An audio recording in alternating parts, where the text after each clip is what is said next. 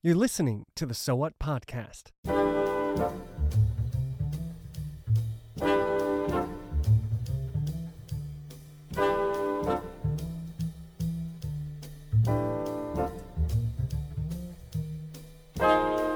A healthy understanding of the Trinity is unnecessary for one's justification.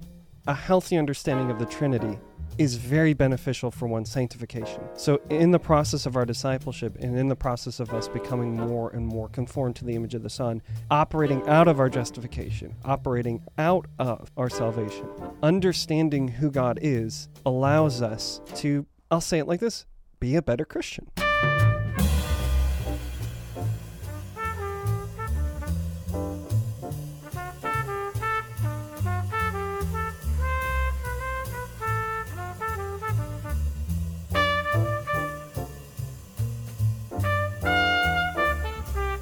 Welcome to the So What Podcast, where we discuss theological and philosophical issues to ask that obvious question, so what?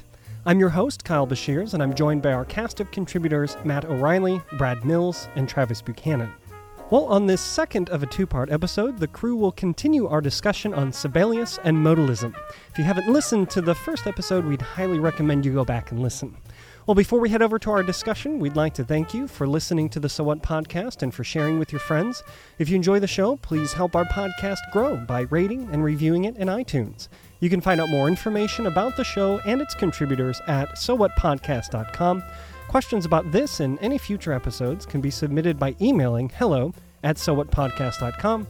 And you can keep up with the latest news by following us on Twitter at SoWhat_podcast or by liking our Facebook page. Just search for So What Podcast. Well, let's continue on with our discussion.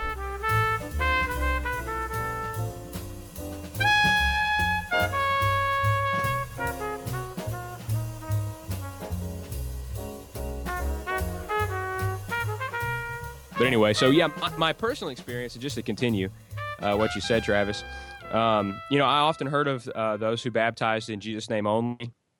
The history of Pentecostalism is especially in the Southeast, just to forget the West Coast phenomenon. It's one big family history. All the early Pentecostal leaders were, extended relatives. So my family, knew people who had become UPC and all the rest. So I knew about it and all that. But in my experience, and this isn't exclusive to Pentecostalism, because when I was in high school, my dad became a Southern Baptist, and I'm a convictional Southern Baptist. But it's even present here, is that it appears that in contemporary Christianity, there is a major emphasis on the work of the Holy Spirit. And while UPC are known as Jesus only, it seems that contemporary Christianity, in the contemporary worship scene, or all of the conferences, things like that, emphasizes Christian experience on a really, really elevated scale. And we primarily think of the Holy Spirit as our means of experiencing God. And that's true, right? The Holy Spirit is God's presence with us everywhere, leading, guiding, teaching us. So we believe that and affirm that He is incredible for our Christian experience.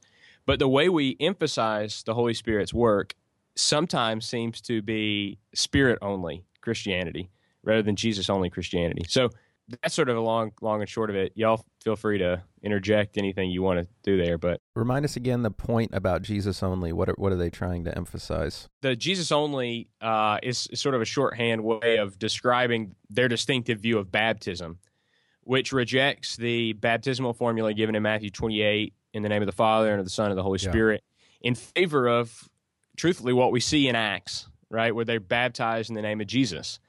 And that's a different issue altogether that I guess we could get into some other time. But they baptize in the name of Jesus only. I baptize you in the name of Jesus. They do that because they, in one sense, believe that God's name is Jesus, that is who God is Jesus. I know Kyle has probably even a better, firmer grasp of that than I do, being in conversation with Oneness Pentecostals himself. So, Kyle, can you help us out? Yeah, I mean, you hit all the main issues. It was a big schism for the budding Pentecostal movement in the early 20th century. It was 1916 that this issue sort of arose in Pentecostalism, and the movement of Pentecostalism sparked by the Azusa Street revival out in California had just gotten wheels. It was just moving. And essentially, because of modalism, that Matthean formula was rejected. Yeah. And there were actually calls of rebaptism. So if you were baptized in the name of the Father, Son, and Holy Spirit, you needed to become rebaptized into the name of Jesus only. And then they got the title or the nickname Jesus only. I think that it's just probably the most tangible example within Christianity today of the tradition that Sabellian started so many centuries ago. Yeah. This is alive and well. Yeah, I mean, one of the only, self-aware modalistic. That's right. Yeah. I mean, Yeah. we're talking about it's easy to drift into it, but this is, self-professed. This is what fully we embraced. That's Yeah. flag was planted, and that's where they hang out. What do you guys think? Are there any other examples? So we've kind of talked about, to answer the so what question, what does this matter? It's an easy heresy to slip into in prayer. It is alive and well in a very large Pentecostal denomination. Are there any other areas that we can think of today where we might find modalism? If it is so easy, you would think that this would be more commonplace. And you mentioned again, Brad, someone's very innocent and perhaps even worshipful tweet, which just happened to be, a heresy. Right. Yeah. Unfortunately. Right. The problem is perhaps one step back there with just doing tweet theology in the first that's place. true. That Yeah. should never happen. No. Don't ever do that. Please stop Yeah. tweeting theology. Just stop tweeting, everyone. One thing that comes to mind to me was a really popular book back in the day called The Shack. Do you remember that? William Yeah. Young? Yeah. And he got all sorts of flack.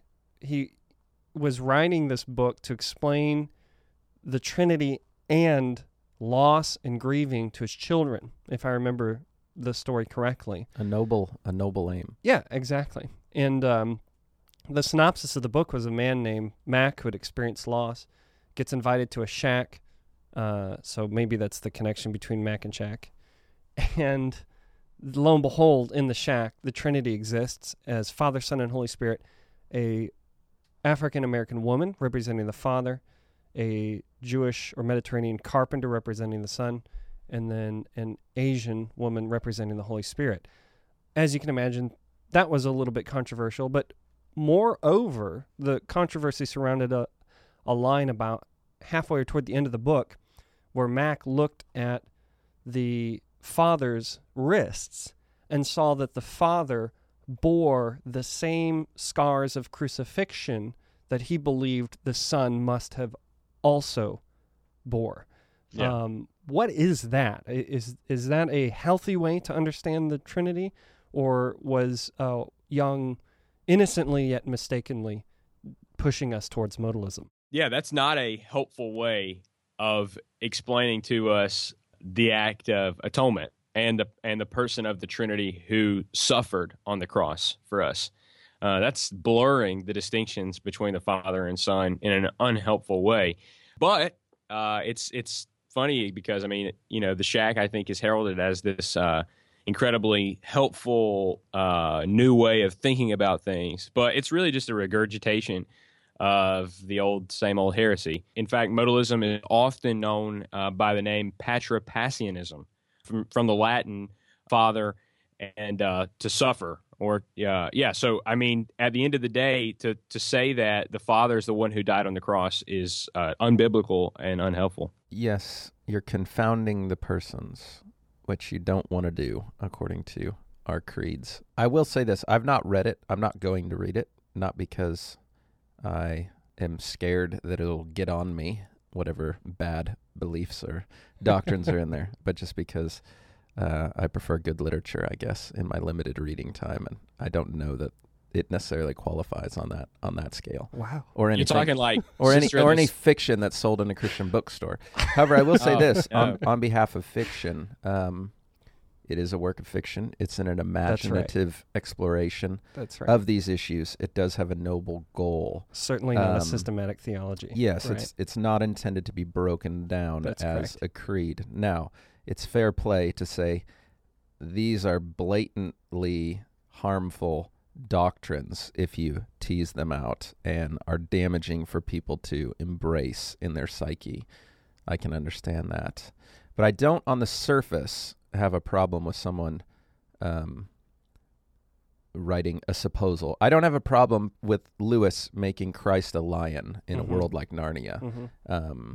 And I wouldn't spend much time listening to someone's objection that, well, Jesus was a man and God became a man and God can never become a lion, because then what our whole theology unravels. Right.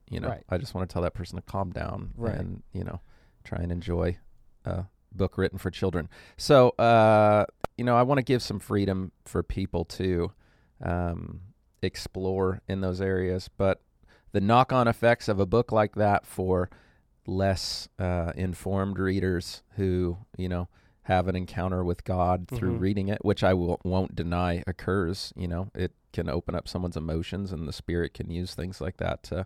But then what's attached to that encounter with God in terms of, believing the Father carries the stigmata or died on the cross for our sins or things like that, and the persons of the Trinity become confounded. That's obviously not a good result.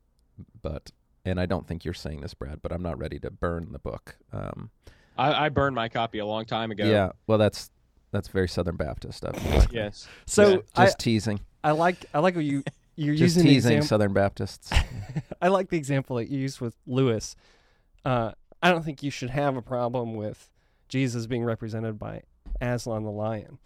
I think if Lewis had written into the Chronicles of Narnia, the father figure, the Emperor over the sea, exactly, coming and sacrificing himself in the first book and then resurrecting 3 days later. The Emperor died instead of the lion. Instead of the lion. That's the problem. And Lewis probably wouldn't have done that. Probably not. With I don't his think respect he was, for the Athanasian Creed. That's right.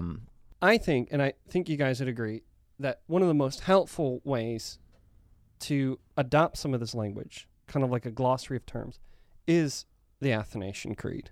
Yeah. Do you want to read a little portion of that? Yeah, I would love to. And that is one of the ways the creeds are so helpful, is these are very tricky waters, dangerous waters, where, heresy can swim up and bite your leg off when you're not expecting it. And so we shouldn't be cavalier with our statements about God, especially when we're discussing the two natures of Jesus unified in the one person of Christ, or the relationships between Father, Son, and Spirit. Teaching courses like Introduction to Theology, where students are coming at these things for the first time, or having to conceptualize in language for the first time their understanding of this revelation in Christ and his relationship to the Father, or the two natures in the one person. Inevitably, if they're trying to do this on their own, paraphrasing their conception of God, they're making heretical claims without intending to, just as they conceive of it. Here's a way to try and put this paradox in language. And so, without being too rigid a traditionalist, I think we really need to go back to what is the officially endorsed language the Church has given us to discuss these relationships, and then let us use that language as at least the baseline or starting point for the discussion. Hopefully at the end, maybe we circle back to it. And then there's room to then discuss, well, what does that mean? And there's even an anecdote I'll share. I don't know if anecdote, not something you take if you've been poisoned, but a story. Right. I used to think those were the same word for much of my life, I think, until my wife corrected me about 10 years ago. Yeah. Take this anecdote. Yeah. You've been bit by a rattlesnake. Let me tell you a story. This is reportedly Augustine. I don't remember where I heard this, and I haven't uncovered it in his writings, so it may be apocryphal, but referring to the language of persons for God, or persona in the Latin, Augustine saying something to the effect of, when we say persons of God not because we know what it means when applied to God, but because we judge it better to say something rather than nothing about these Trinitarian relationships. And so, for me, that's always been sort of a heuristic thing in my mind of, that's helpful. I don't know if it's valid. like I said, if that statement goes back to me, it doesn't carry much authority. But if Augustine said it, then it has to be true. Right. Obviously, because he never misspoke, Never. and he's the authority in East and West and every branch of the church. Correct. Yes, and at the Reformation. So that's just a long way around to say the creedal language is helpful, and we should. Yeah. I think it's appropriate to close in reading. So yeah. What some of does it. Athanasius tell us then? Yes. Well, actually, the creed is called the Athanasian Creed because these were the hills that he died on. Mhm. But the wording doesn't go back to him. I think That's it's correct. a few centuries later that this gets codified. And I will say, and then you probably are going to cut this out of the podcast, but it begins with, whoever will be saved, before all things it is necessary that he hold the Catholic faith, which everyone would agree with. Which faith? No, I mean, sorry, I didn't mean that sarcastically. Christians would say that, That's and right. Catholic is a little c there, meaning universal. Universal, right. Which faith, except everyone, do keep whole and undefiled, without doubt he shall perish everlastingly. And the Catholic faith is this, and then the part I want to read, which goes into describing the Trinitarian relationships. But then my question for you, Kyle, that you need to answer for our listeners is, are modalists then doomed to perish everlastingly because they confound the persons of the Trinity in their theology? Yeah, it's a great question, and it's one for God. Good. Will Sabellians be present with us Yeah. through all eternity? At the great wedding feast of the Lamb. I don't know. Yeah. That's God's prerogative in who he saves and who he doesn't. One side of me will think to myself, is it really reasonable to believe that the prostitute that Jesus spared in John, who went and sinned no more, immediately or at any point in her life had a perfectly clear understanding of the Trinity, and that knowledge led her to her salvation? Or was it Christ's righteousness impugned to her through faith? And I will say it's option B, not option A. Right. And yet at the same time, That's a good word. when we're starting to think about questions of, well, who died on the cross? Who's the Son of Man sitting at the right hand of the Ancient of Days? You can get into some hairy waters as well. Yeah. But ultimately, the emphasis we see in the New Testament is faith through Christ's imputed righteousness to us. Yeah. Yeah. What was the Trinitarian theology of the thief on the cross That's right. in his dying breaths? So I think that's a good point. So I appreciate you saying it. So what saves us? Well, it's Jesus who saves us. It's not any particular understanding that we come to on our own. Yet at the same time, we have to confess something that, that Jesus is Lord and believe on him. And so there is a content to our salvation. There is a notional, aspect to it. There's something we must understand. I like the medieval understanding of faith-seeking understanding. Can I say it like this? Yeah. I don't know. I don't know what you're going to say yet, but I'll give you permission to try. Thank you. A healthy understanding of the Trinity is unnecessary for one's justification. A healthy understanding of the Trinity is very beneficial for one's sanctification. So in the process of our discipleship and in the process of us becoming more and more conformed to the image of the Son, operating out of our justification, operating out of our salvation, understanding who God is allows us to, I'll say it like this, be a better Christian, be a better follower of Christ, be a better disciple of the Son of God. And I would wonder if an individual has spent an entire lifetime contemplating these issues and has never wiggled one way or another, because that would indicate to me it's unimportant to them. And I would say that as a word of caution, right? Yeah. That these beliefs are not necessary for the atoning work that Christ has done for us, but they are certainly very important to the life of a believer and shouldn't just be sloughed off. Yeah. The tact I take with my students now is to say, you're probably going to be damned for this paper you just submitted because it contains modalistic heresy. I don't say that. I was going to say, that is that next to the F? Yeah. And then C comments it is. below? It's right below the F. It's just a flame emoji that I give them. But what I do try and point out is, if you were to continue in this line of thinking or embrace the ideas in language that you're using, you're distancing yourself from historic Christian Orthodox faith and the historic Christian Orthodox understanding of God. And I want them to see a path there that's one they don't want to explore or go down, because I don't want them to continue to distance themselves from the church and what the church has always believed and confessed. And so, I try and give a warning, and you make a good point. We need to give our own selves that warning as we think about these things. And, it's good to check in and say, what did the creed say, and how does that match up with how I conceive of God? Is that, and do I see that in Scripture? And is that, square with my practice in the church? Brad brought up a good point about our prayers earlier. And, prayer is maybe the truest index of what we believe, how we pray, what we pray. But I think we would probably then want to distance ourselves from some of the language in the creeds of damnation and anathema, and maybe stick to how that word's used by the New Testament. That's right. By Paul in Galatians 1, of believing another gospel. Yeah. And we want to acknowledge there's much mystery to the being of God, and he's infinitely greater than we are. And if even as complex as the human psyche is, and how we can never really know or understand, another person's motives, truly, deeply, fully, completely, even if we're married to that person, we're always getting to know our spouse, and new vistas are opening up before us. Then how much more so with God, who's infinitely greater than we are, and the uncreated light. There's going to be much that is dark to us at the end of the day, and we only see in a mirror. That's right, dimly. So that was the footnote. Yep. The caveat. That was all. To the opening line of the Athanasian Creed. What is the vocabulary and the language that we can pick up that is helpful for us to understand Orthodox Trinitarianism against modalism? Good. Well, let's look at the Athanasian Creed.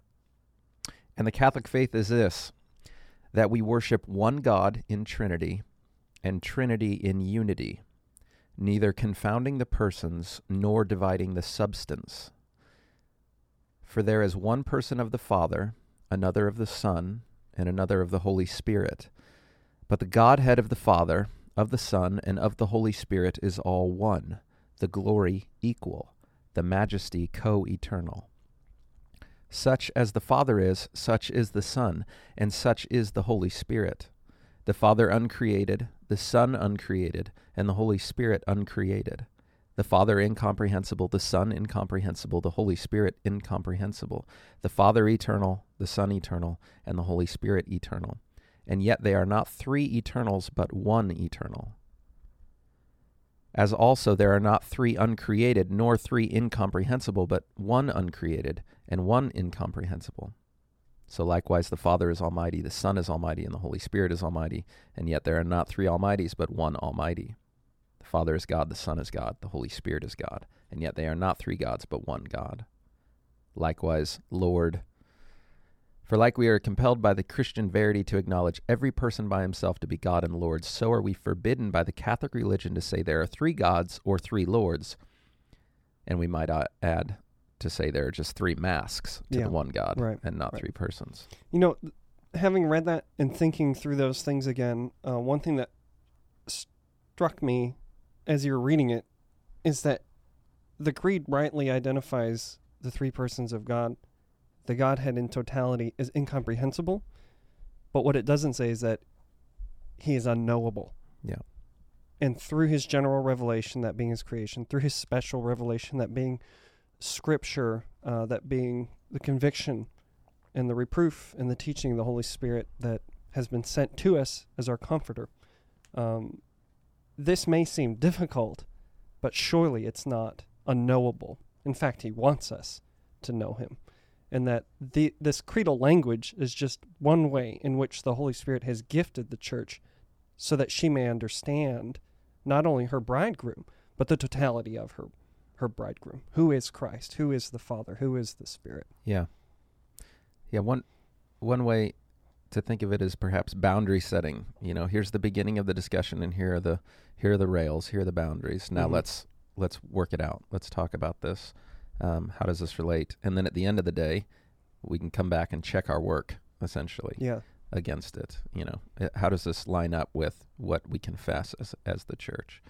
And have we deviated from it, or is this a valid working out of these ideas? Mm-hmm. And there's room for discussion and growth there, and it's a lifelong process. It's theology is faith seeking understanding.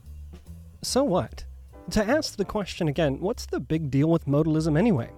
Well, because modalism is an easy heresy to adopt, we need to become aware and sensitive to its presence in culture, our theology, and even our personal life. While a proper biblical understanding of Christ's nature is not required for our justification, it is certainly very beneficial to our sanctification, that being our journey of discipleship as we become more conformed to the image of Christ through our obedience of faith. Well, we hope you join us next time as the crew discusses Arius and subordinationism.